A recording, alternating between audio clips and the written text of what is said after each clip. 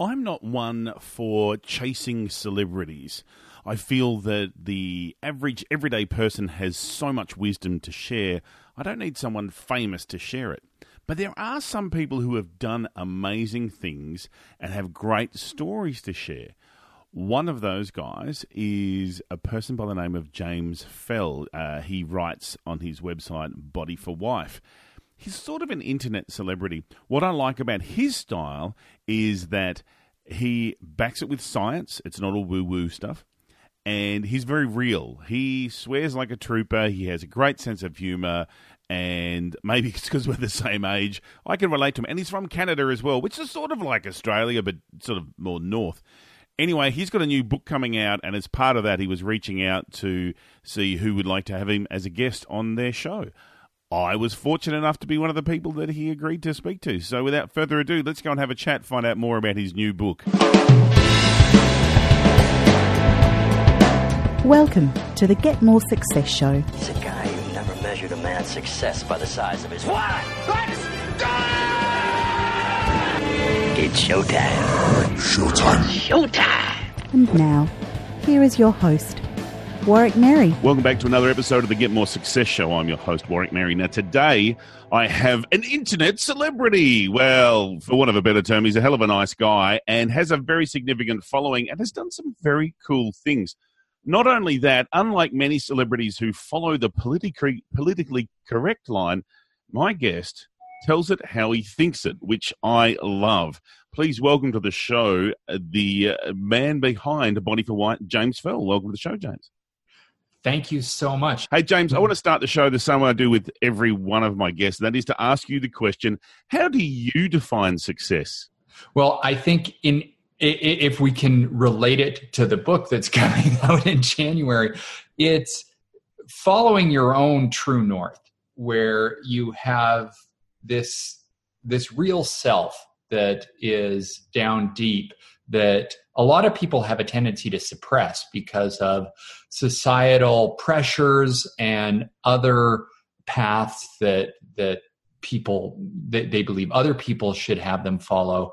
And it's when you can find out what it is that you feel that you were really destined to do and have the ability to do well, and saying, regardless of what others may say, that this is what I'm going to do with my life, and I'm going to follow through with this and do it to the best of my ability.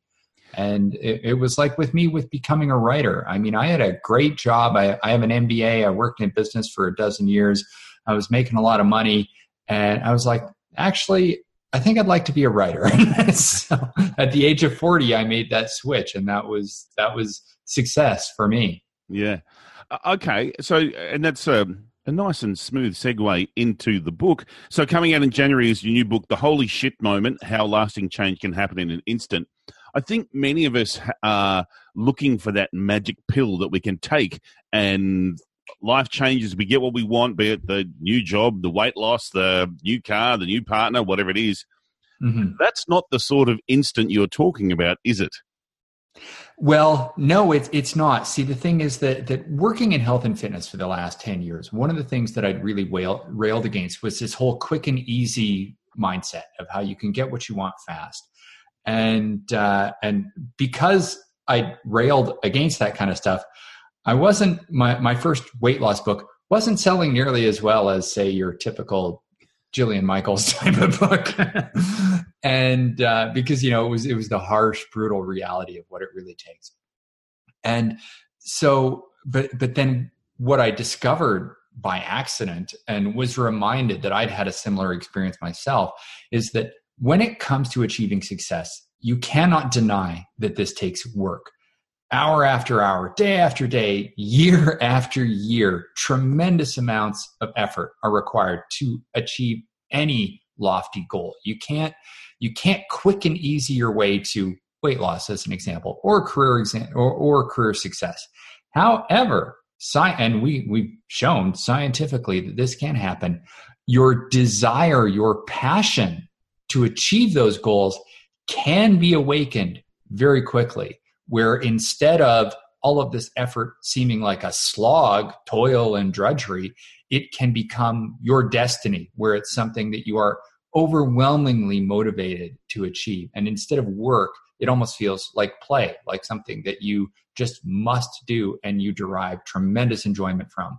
So that is the thing that can change very quickly. And that is the result of a holy shit moment. Yeah. Okay. So there's a lot of people I know who are, the age of 60 are still wondering what they want to be when they grow up.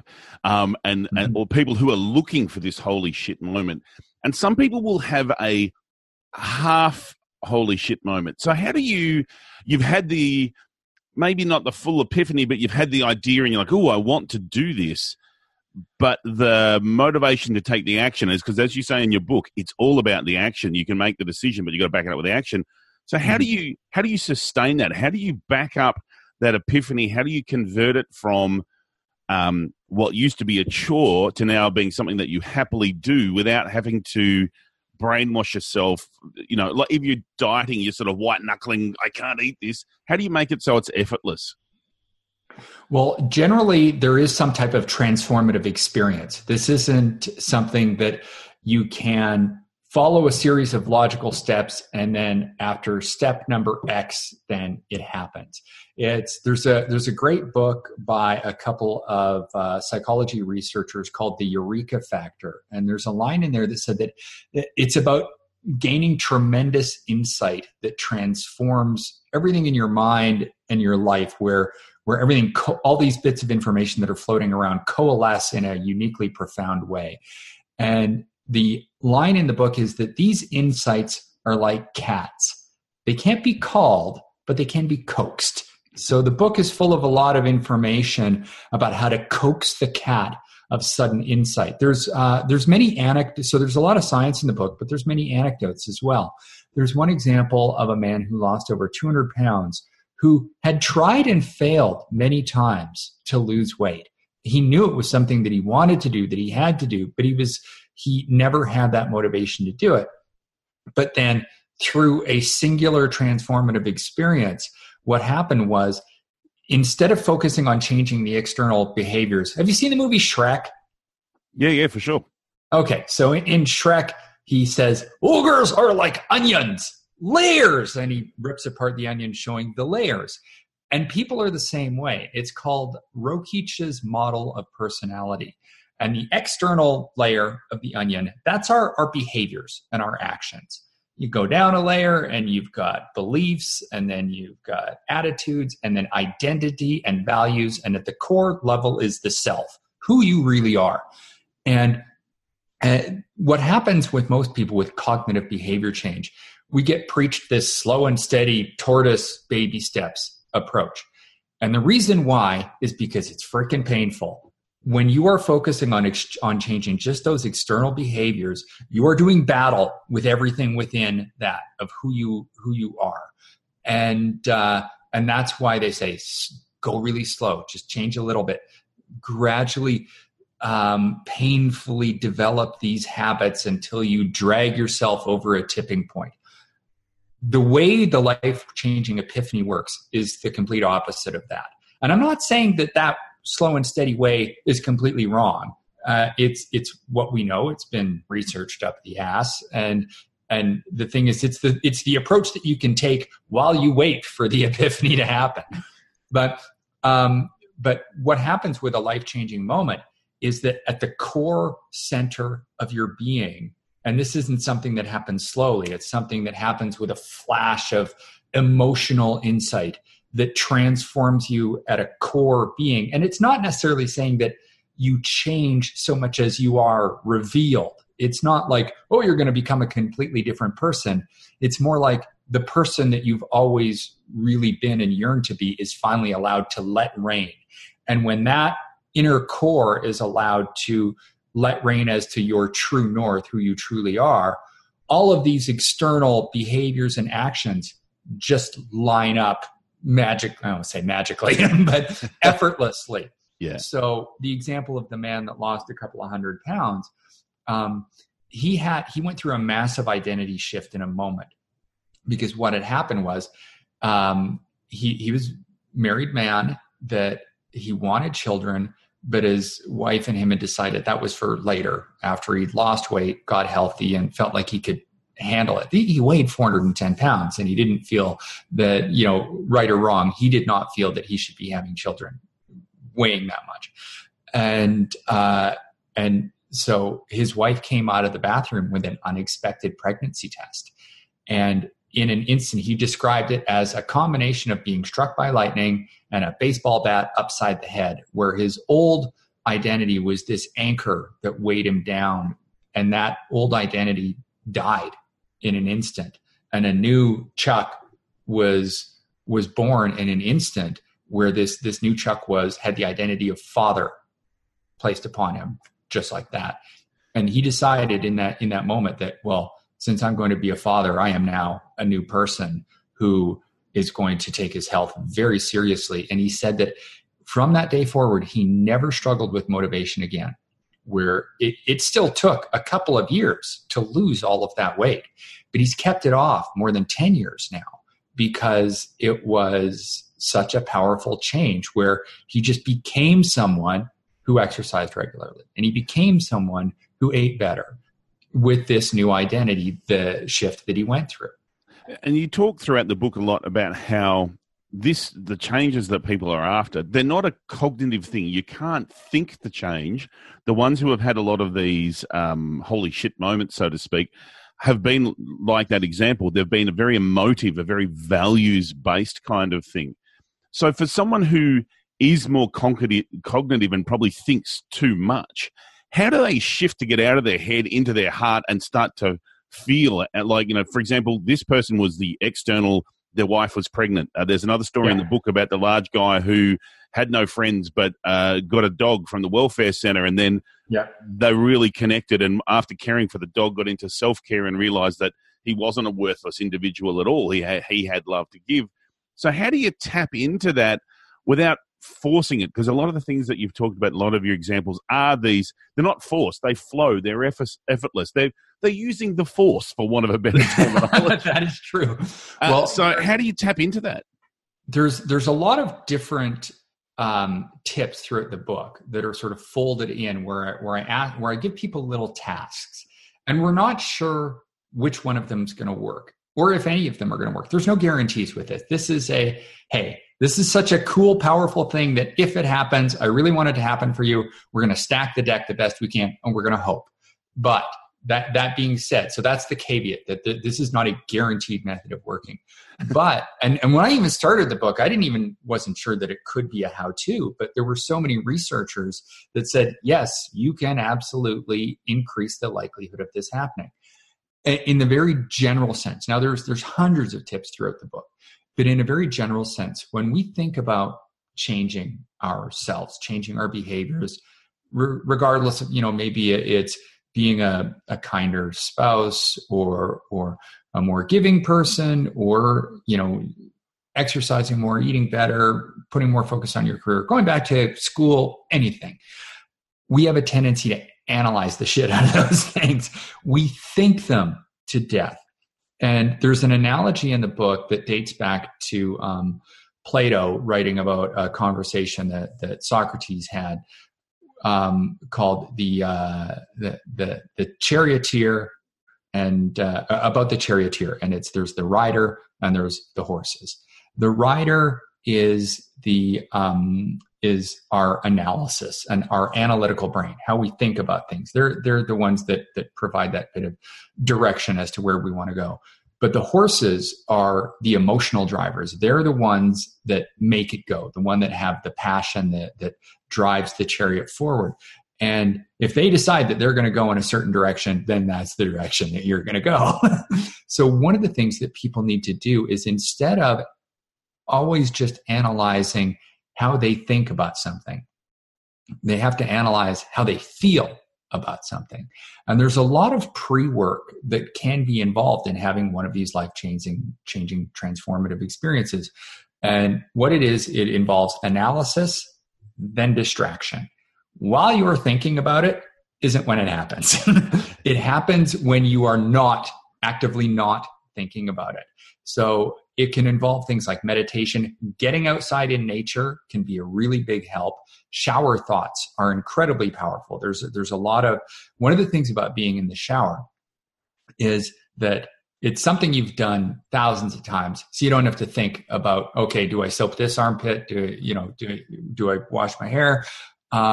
There's a white noise effect where there's no other distractions. Generally, you don't take your phone in the shower. If you do, stop doing that. And it's soothing, it's warm, it's relaxing, it's your time. Maybe you're by yourself. In this case, you would probably want to be by yourself. So what happens is you can do a lot of investigative research into, well, what is it that I want to do with the rest of my life? What is going to inspire me to live with passion and drive, and do some homework, analyze how you feel about it, and then stop thinking about it, and then do some free association while you go out for a walk. Don't take your phone with you. Your phone is not going to allow you to have this sudden insight, or have it in the shower. And that's when it pops in. There's all these examples. There's a great story in the book of a man, Judah Folkman, who is a cancer researcher, that did tons and tons of research about how when a primary tumor is removed, that all of a sudden other little tumors can pop up around it, and they couldn't figure out why. And he was a Jewish man that went to temple, and that he was in temple. That was when he had his sudden insight. He wasn't in the lab. He was distracted in a relaxing, prayer-filled environment. That's generally when it happens. Same thing happened with Einstein when theory of relativity came to him while he was taking a break. He was like, okay, man, I've done enough. It's called analyze until you get stuck, where you're stuck and you don't know what the answer is, and then stop, distract, do something enjoyable, relaxing, where your mind can just free flow. And then all these little bits of information that are floating around in your brain, that's when it can all coalesce. And the key is that it needs to be a relaxing environment, not a stressful environment. Later in the day is good too, because we're a little more tired and have a little more free. Your brain is not so constrained. Right. So what, you've talked about not taking your phone in the shower and not taking your phone on a walk and stuff. What kind of impact is, because we seem to be addicted to technology, particularly the younger generation, but not only the younger generation, but they're on their devices a lot. What kind of impact is this addiction to technology, or the addiction to not being alone with our own thoughts? Because it seems there are a lot of people who are always trying to distract themselves because I cannot spend time in my own brain. That's a dangerous place to be. That sounds like that's going to have a serious impact on people who are trying to have one of these holy shit moments or have an epiphany, because they're not. It's sort of like we're not fertilizing the garden bed to allow the actual seed to grow. We're forcing, going, come on, go, and it's just never going to happen under those conditions. It is a problem. Absolutely. If you're afraid of spending time alone in your own head, as you said, you're going to have a big problem with if you constantly have to be distracted by something external, then yeah, that's going to be an issue. Like, I know a lot of people, I'm an avid runner and an avid cyclist. I listen to music while I do those things. And these are all songs that I've probably heard hundreds of times. So they're easy. They're not that distracting. Right. But I know a lot of people that they prefer to listen to podcasts while they run and cycle. And I'm like, no, I don't want to do that, because that is my free association time. The best ideas that I have come to me while I'm out for a run or out for a bike ride. The idea for this book came to me on a bike ride. Mm. Yeah, so it's a matter of, and it's funny because I was thinking the people who are most after one of these holy shit moments or an epiphany to change their life because they're not happy with it are the ones who are probably not happy with their circumstance and maybe giving themselves a whole lot of negative thoughts and lacking that space. So how can people start to go down the path to be nicer to themselves? You're talking about in the book, throughout the book, there is an underlying theme of you've got to be a bit gentler to yourself. You've got to love those around you. You've got to, embrace yourself with this positive support and love. So what are a couple of things that people can start to do? Just give themselves permission to A, be themselves, and B, accept that that's okay. Well, self-compassion, it really is a key issue. And there's a difference between self-compassion and self-esteem. Self-esteem can have a tendency towards building narcissism, whereas self-compassion is about caring for yourself as well as having empathy for those around you.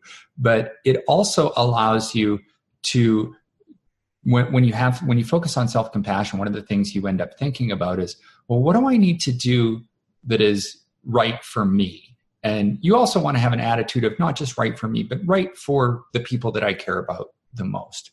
And this allows you to start investigating things that instead of doing what society expects, which is, maybe it's all about making money or having this ideal physique that, we're expected to achieve, or being some tremendous business success or whatever.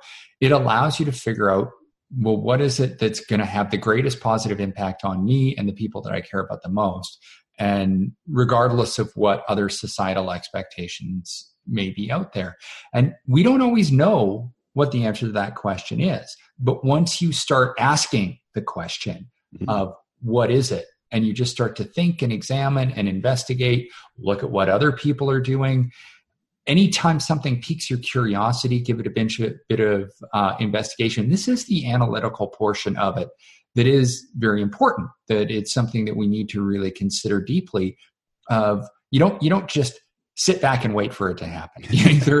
There is the analytical portion, but then it happens when you're not actively thinking about it. So this whole thing about not being in your own head, like when I go out for a run, my brain is all over the place. It's thinking about anything and everything, and fantasies and rock music and watching out for that car that I'm worried is going to hit me and stuff like that.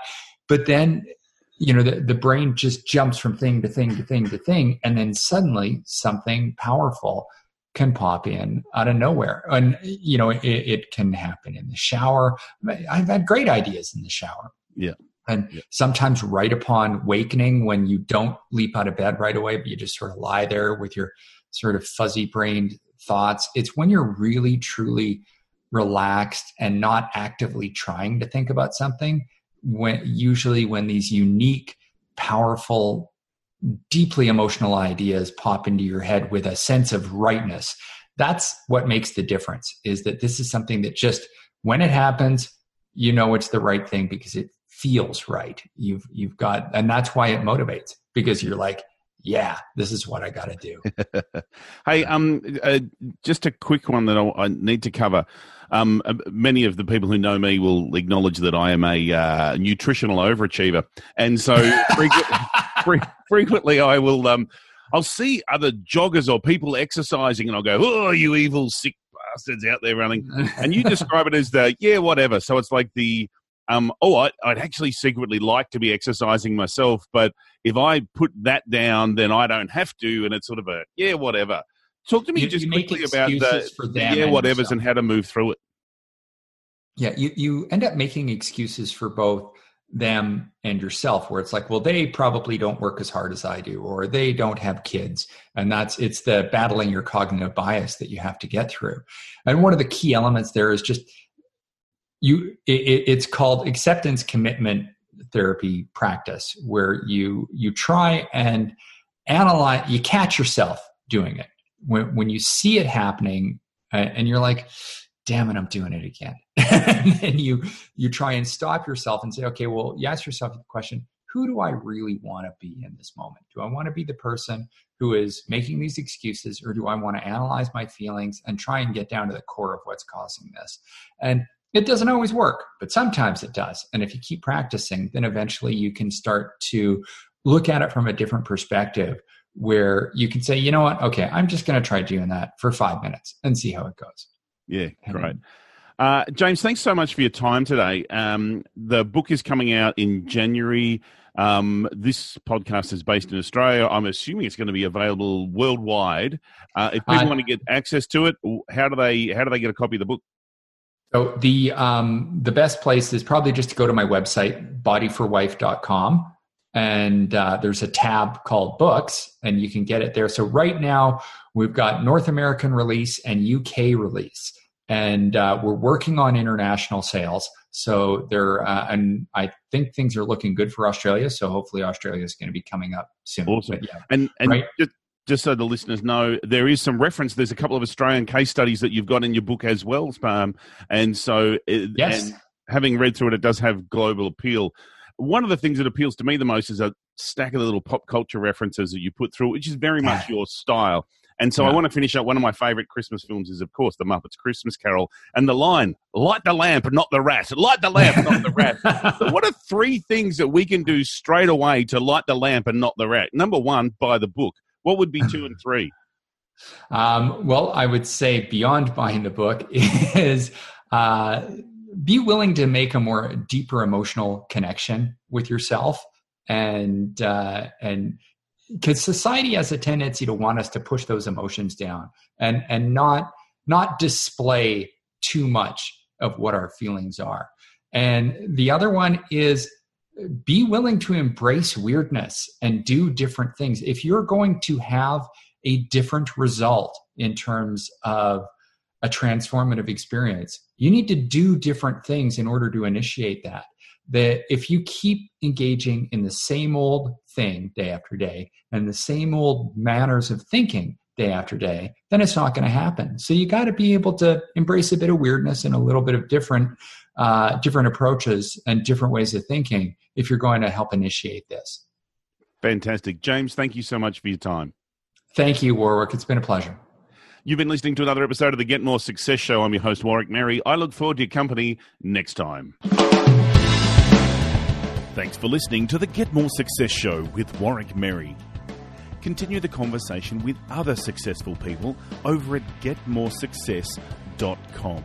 That's where you'll find all the show notes as well as a link to our Facebook group that we'd love for you to join. GetMoreSuccess.com is also where you'll find all the information you need to connect with me, your host, Warwick Merry. Thanks for listening, and until next time, enjoy your success.